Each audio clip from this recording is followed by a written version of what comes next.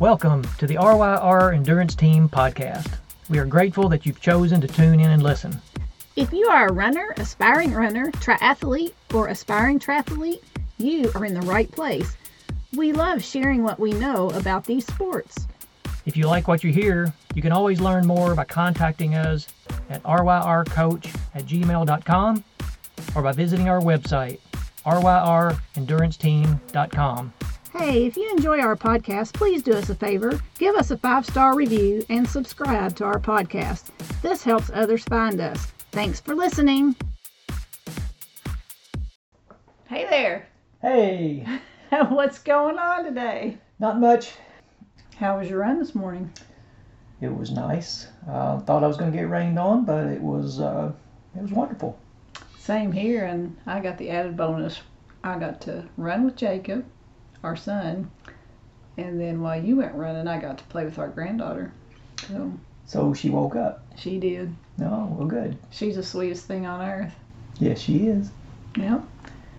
I thought it might be good for us to talk a little bit about when we discuss an athlete and figure out their plan for the upcoming week. What are some different things that we consider? You're right. I think a lot of athletes trust what's written on a plan and don't really understand it.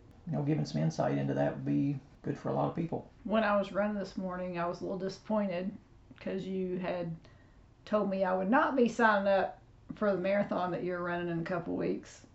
Who knew the Gulf Coast Marathon would sell out? Yeah, I was surprised by that as well. I was just doing a little race day reconnaissance, continuing to look at that. Surprised that it has filled up. I guess on a tangent, I'm really excited about the upcoming race.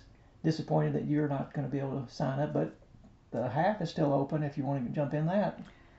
I'm not real sure that 3-hour training run warrants a half.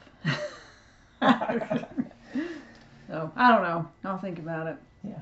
Depends on if there's tailwind. No, just kidding. Yeah, so the Gulf Coast Marathon, if you're not familiar with it, it's in Biloxi, Mississippi. The starting line is about 25 miles to the west along the Gulf of Mexico. You run to the east pretty much, the whole way. It could be a really good day or it could be a really bad day depending on the wind direction. So I reached out to the support email about a variety of questions that I had, but one of them was, what directions does the wind typically blow? And really didn't have an answer, I guess. We'll find out in about 18 days which direction the wind's going to blow. I put the pressure on him. I qualified for Boston recently at the Grand Rapids, Michigan race. I guess it was called the Last Chance to BQ2 or something. Anyway, he decided to find a race in BQ as well. In case Boston ever has an in-person race again, hopefully we'll be able to sign up. Well, I sure hope so. Anyway, while I was on my run and a little bit bummed, I was thinking of this Bible verse, and I couldn't remember where it was, so I just looked it up before we jumped on here. But Romans 12:12, rejoice in hope, be patient in affliction, and be constant in prayer. Oh, I love that verse for a variety of reasons, especially the constant in prayer. We just want to be faithful and constant in prayer regardless of our current situation or circumstances. So, and I'm very thankful not to have an injury right now, because sometimes I feel like I'm in that patient in affliction land in that area of the verse. But praise the Lord, I've been healthy since that PRP injection a few months ago in my upper hamstring. My hamstring's been doing great. I've been much more religious with my PT exercises, being proactive to keep it healthy this time. I don't know about you, but I tend to do a whole lot better doing my physical therapy when I'm hurting, and then when all is well, I tend to forget it. But that's a topic as well we could cover for another day, I'm sure. Yeah. I'll just add to that, I just feel blessed as well to be able to run or bike or swim every day when I get up out of bed. And we may not always be able to do that, but just very thankful for all the memories and the friendships and the races and the fitness that has come out of all our training. And yeah, what a blessing. Yep, agreed. So I'll get on topic here a little bit then. If we wanna talk about how we put together a weekly plan, and I want to talk about really kind of three areas that we discussed, because there's a whole lot to it. Like there's periodization, where there's times where our blocks for our athletes are much more intense than other blocks, and you can't keep that intensity all the time, because you have to be cyclical with your fitness and with your body. You've got to give it time to recover and absorb fitness, and then jump into the next training cycle.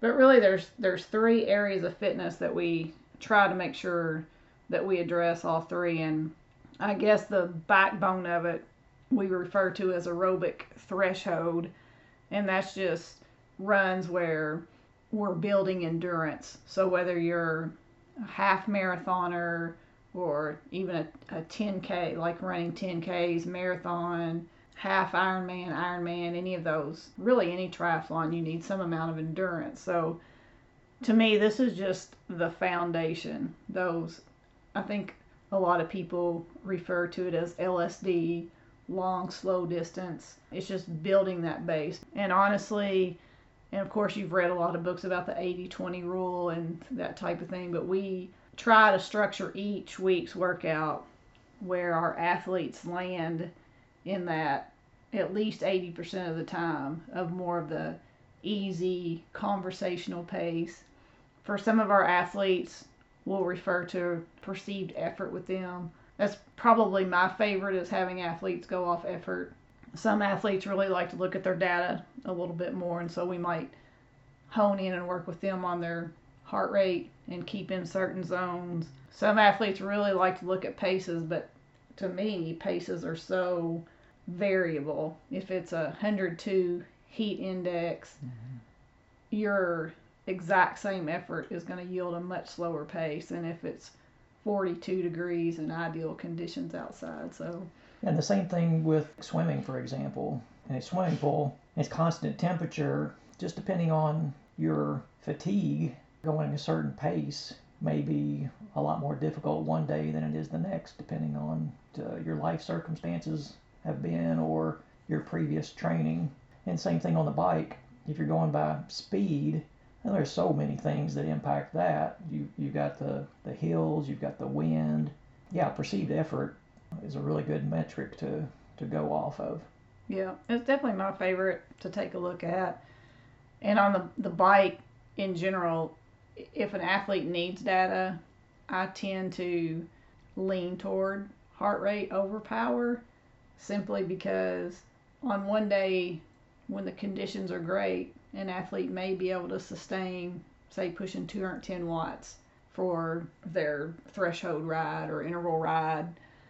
And then on another day, it just may be hot, or their overall fatigue may be much more based on their training, or, as you said, life happens. That's the funny thing. The body really doesn't distinguish whether it's stress you're putting on yourself from yard work or stress at work or whatever. All that stress accumulates and spills over into like a bike ride or whatever. So I think heart rate gives you a much more consistent number of how hard you're working. If you have a reliable heart rate monitor. True. We've seen personally and with others that sometimes wrist-based heart rate monitors, or even chest-based heart rate monitors, can be off, but in general they give us a pretty good gauge as to the effort you're putting in. Yeah. So we're not going to get into a whole bunch of that today, and we're not even going to really get into how we identify different heart rate zones for each athlete, or how we identify power levels for each of these different workouts. But because both of us, perceived effort is our favorite way to talk to our athletes about how hard we want them to work in each. But we're going to take a much more broad view of this today and just kind of talk about it. So with the aerobic threshold workout, each week we try to land at least 80%. Sometimes it's more than that, just depending on if we're in an intense cycle or recovery cycle. But just that long, purposeful, slower distance. I won't necessarily say easy, because people misconstrue what easy means and they think they're wasting their time. it's purposeful, I would say. Keeping the effort, the perceived effort low, and just time on your feet. It not only helps build your aerobic capacity for endurance running, but it also gives your skeletal system and your muscular system time to catch up, because what we've noticed, especially even with our newer athletes, is their cardio gets in shape so much faster than their muscular and skeletal system. So they're feeling great and they want us to add and add and add to their workload. And cardio wise, they can handle it. Their lungs are feeling great, their breathing's improving. But we have to really help them be patient and let the skeleton and the muscles catch up with the aerobic capacity. So, that being said, a lot of what we plan for each of our athletes each week is just in that nice, slow, meaningful, purposeful base running. Anything you want to add to that? Yeah, and it carries over into swimming and biking as well. Just, long, steady swims, working on technique, getting more comfortable breathing, and same thing on the bike. Just could be a social ride, or it could just be just a real purposeful ride out by yourself, maybe listening to a podcast like this, or your favorite music, or just spending time in prayer, just purposeful, building a foundation for the more challenging work to take your fitness level up just a notch. Yeah, and the only other thing I'll say is for the athletes that we coach, a lot of them have groups that they meet with, and we really have to talk with them about their pace and effort on some of these runs, because it's easy to get out. Like, suppose an athlete has a aerobic threshold of around a 9:15 pace, just happens to be that athlete's, and it would range, but we look and they're way out of range, like they've just done their runs at 7:30s. And so we're kind of commenting and asking what's going on. They're like, oh, buddy was telling a story, so we just kind of got out and went too fast. And so it's really just kind of important, because a lot of athletes, when we first start coaching them, all of their runs look the same, and they just go out and run kind of medium hard every day, and it doesn't create any improvement. I've experienced the same thing on the bike. It's nice to go out with the friends for a bike ride, but oftentimes it turns into a race. Yeah, that may be a lot of fun, but is that the best thing for your long-term fitness? There's some education, there's some patience, there's some times when athletes need to say no to the group ride or the group run and really focus in on what's best for their fitness. You know what I've had to say no to? What's that? Zwift.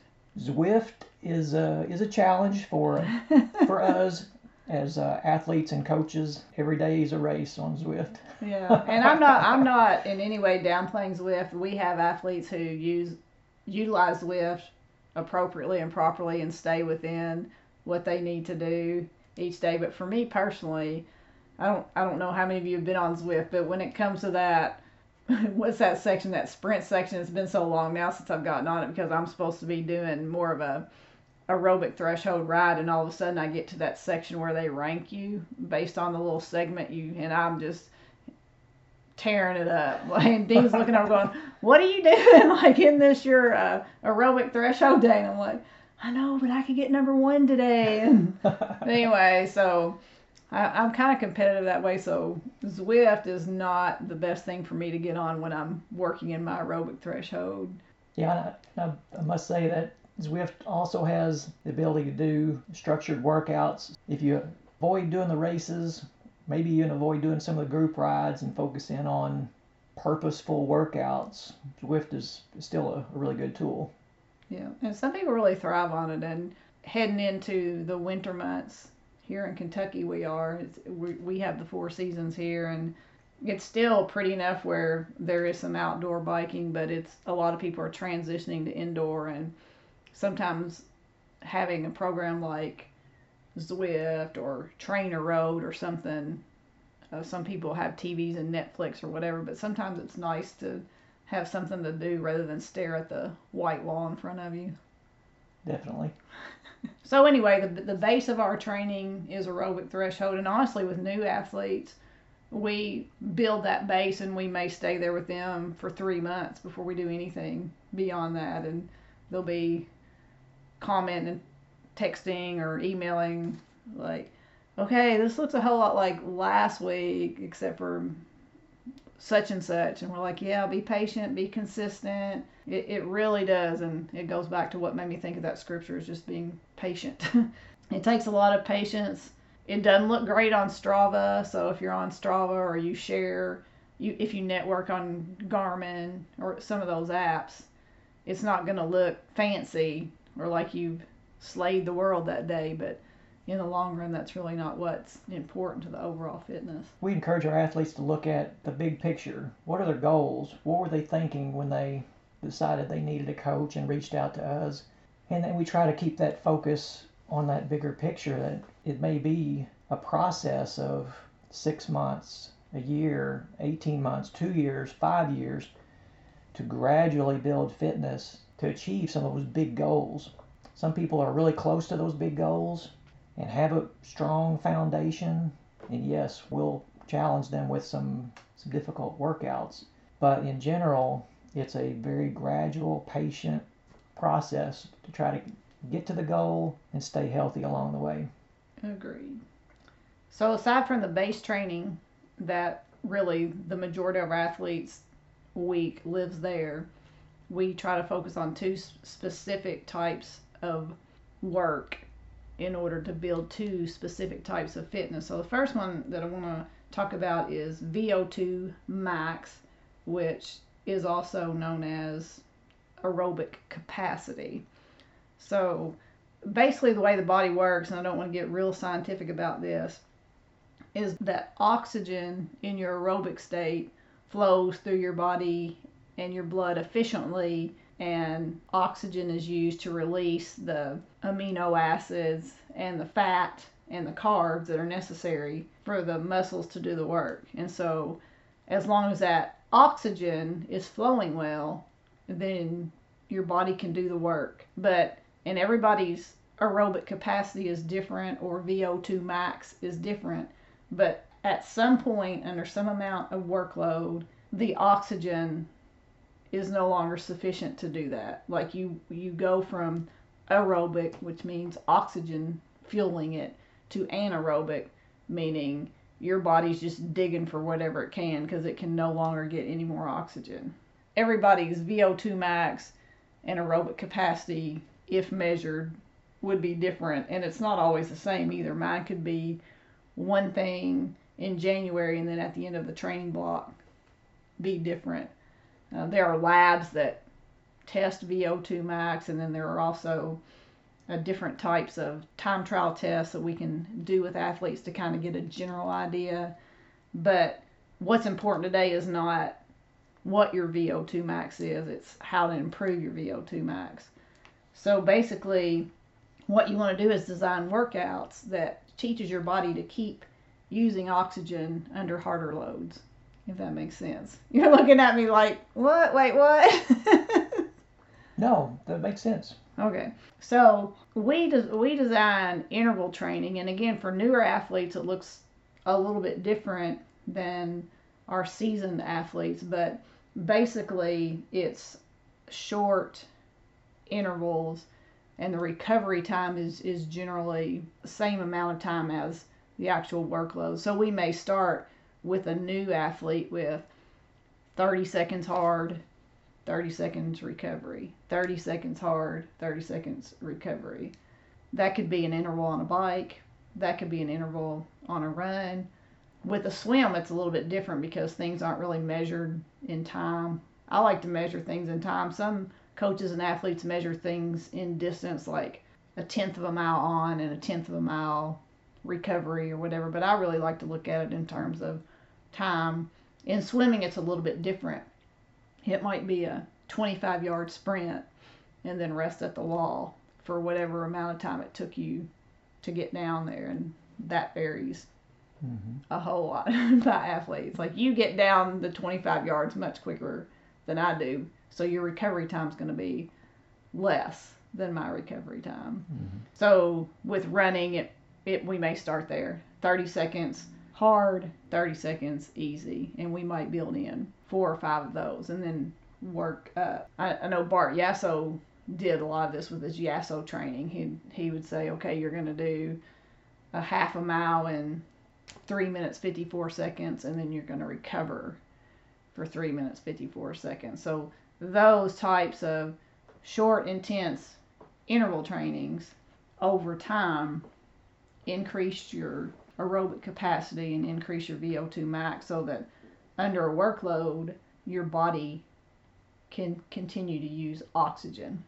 Would you like to add anything about VO2 max? I'll just say that when you get into interval training, things get interesting.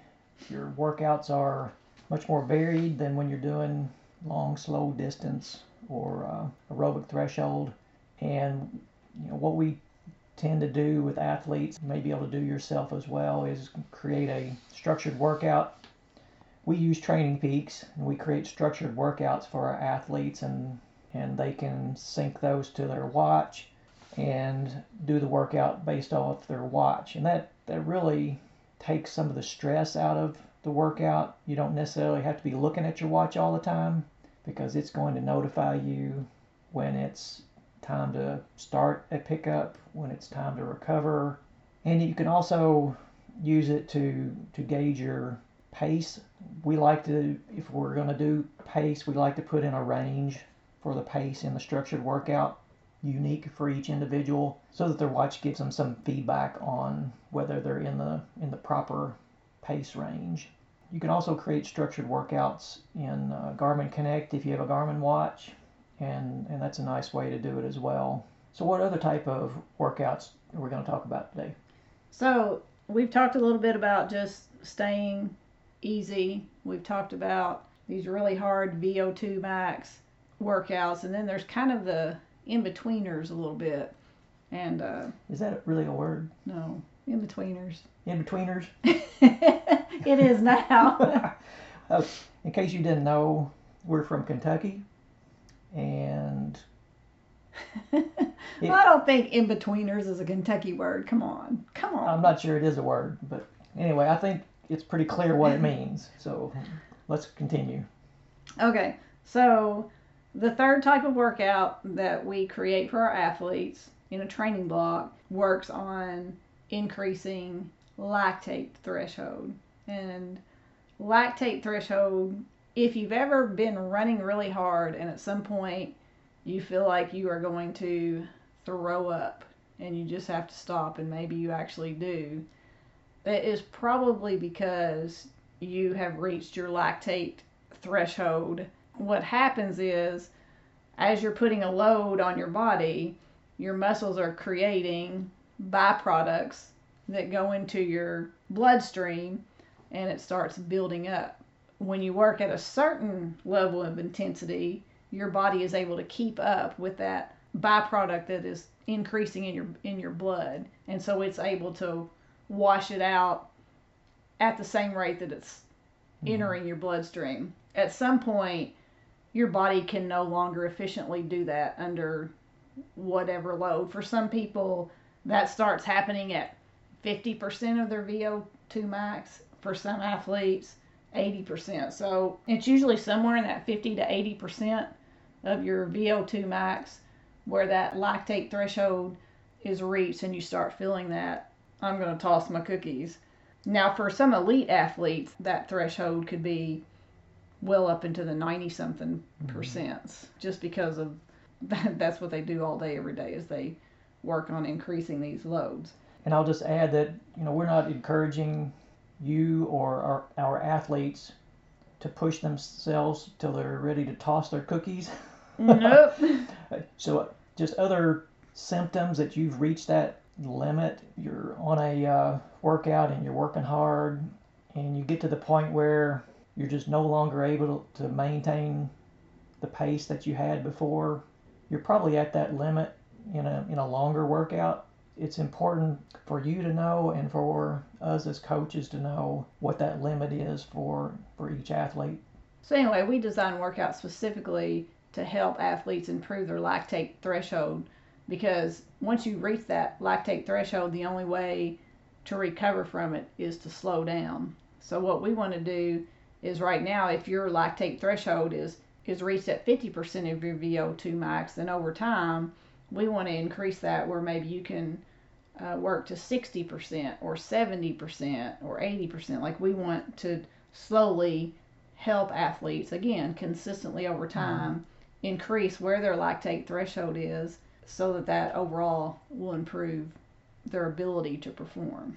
Yeah, so just to put it in other terms, we're trying to build your ability to go fast and your ability to maintain going fast. Yes, to sustain that. That's what we want to be able to do. So I wanted to talk a little bit about what that looks like. These would be efforts that are, I would say if you're going with rate of proceed effort, I like to think of it in terms of half marathon pace effort. I think that's about the best effort level to work out in order to increase the lactate threshold.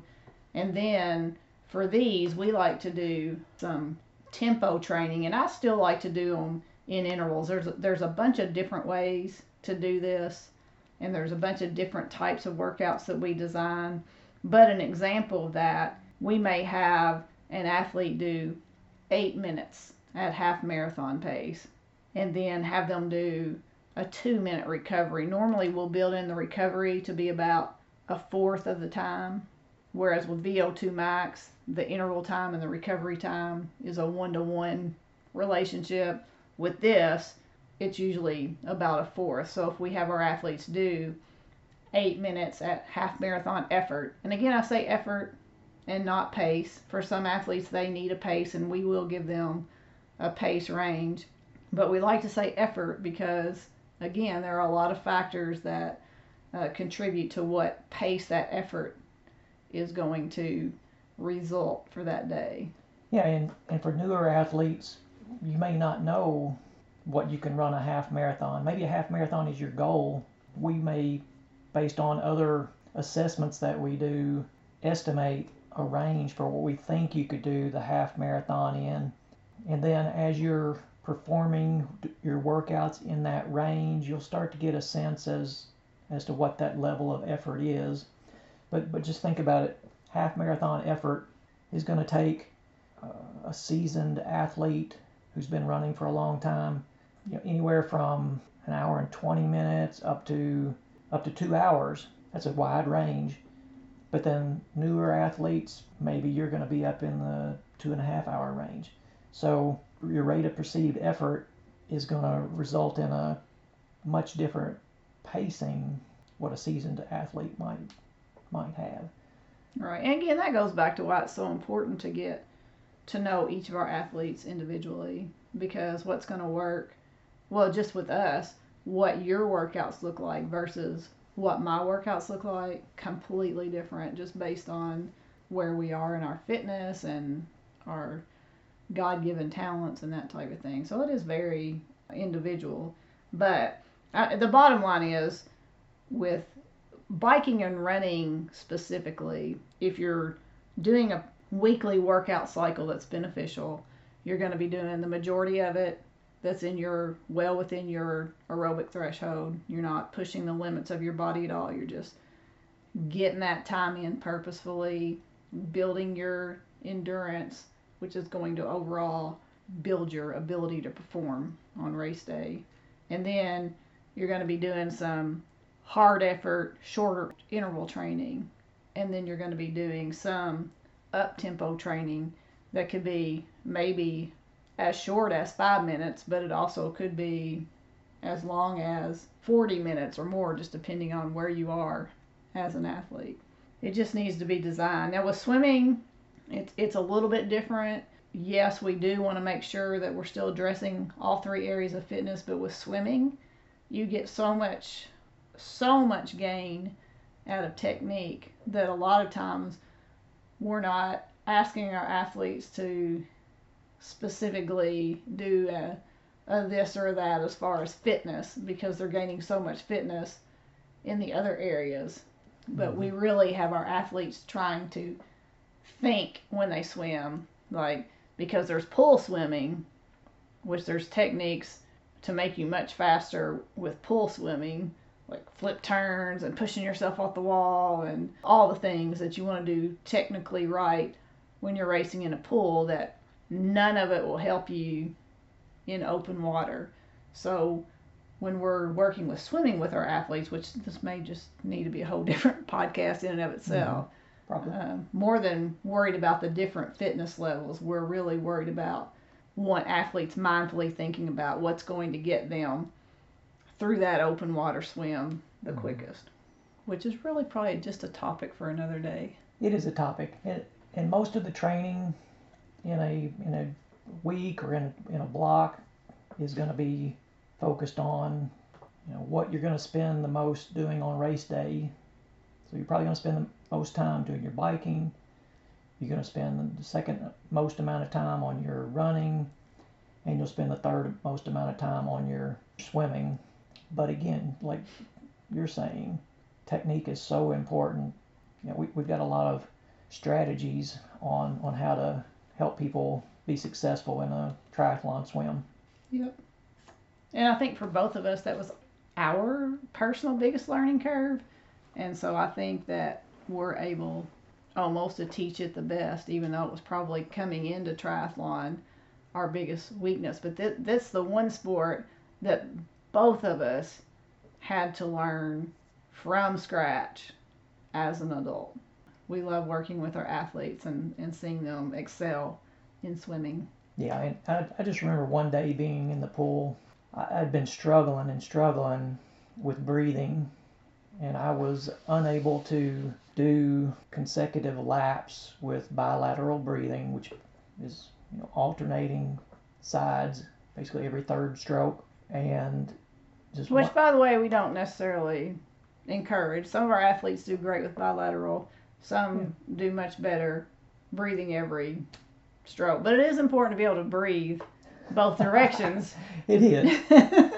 Yes, certainly when you're in open water swimming, you've got to be able to breathe in both directions. But my point being is that through patience, lap after lap in the pool, just one day it clicked.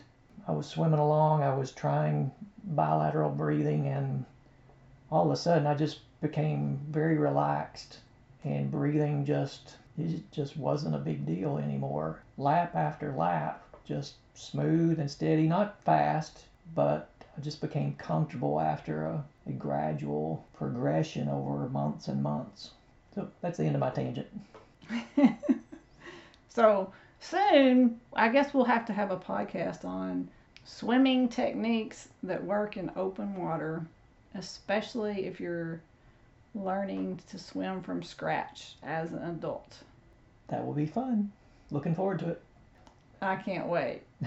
At RYR Endurance Team, we specialize in customized coaching. What is customized coaching?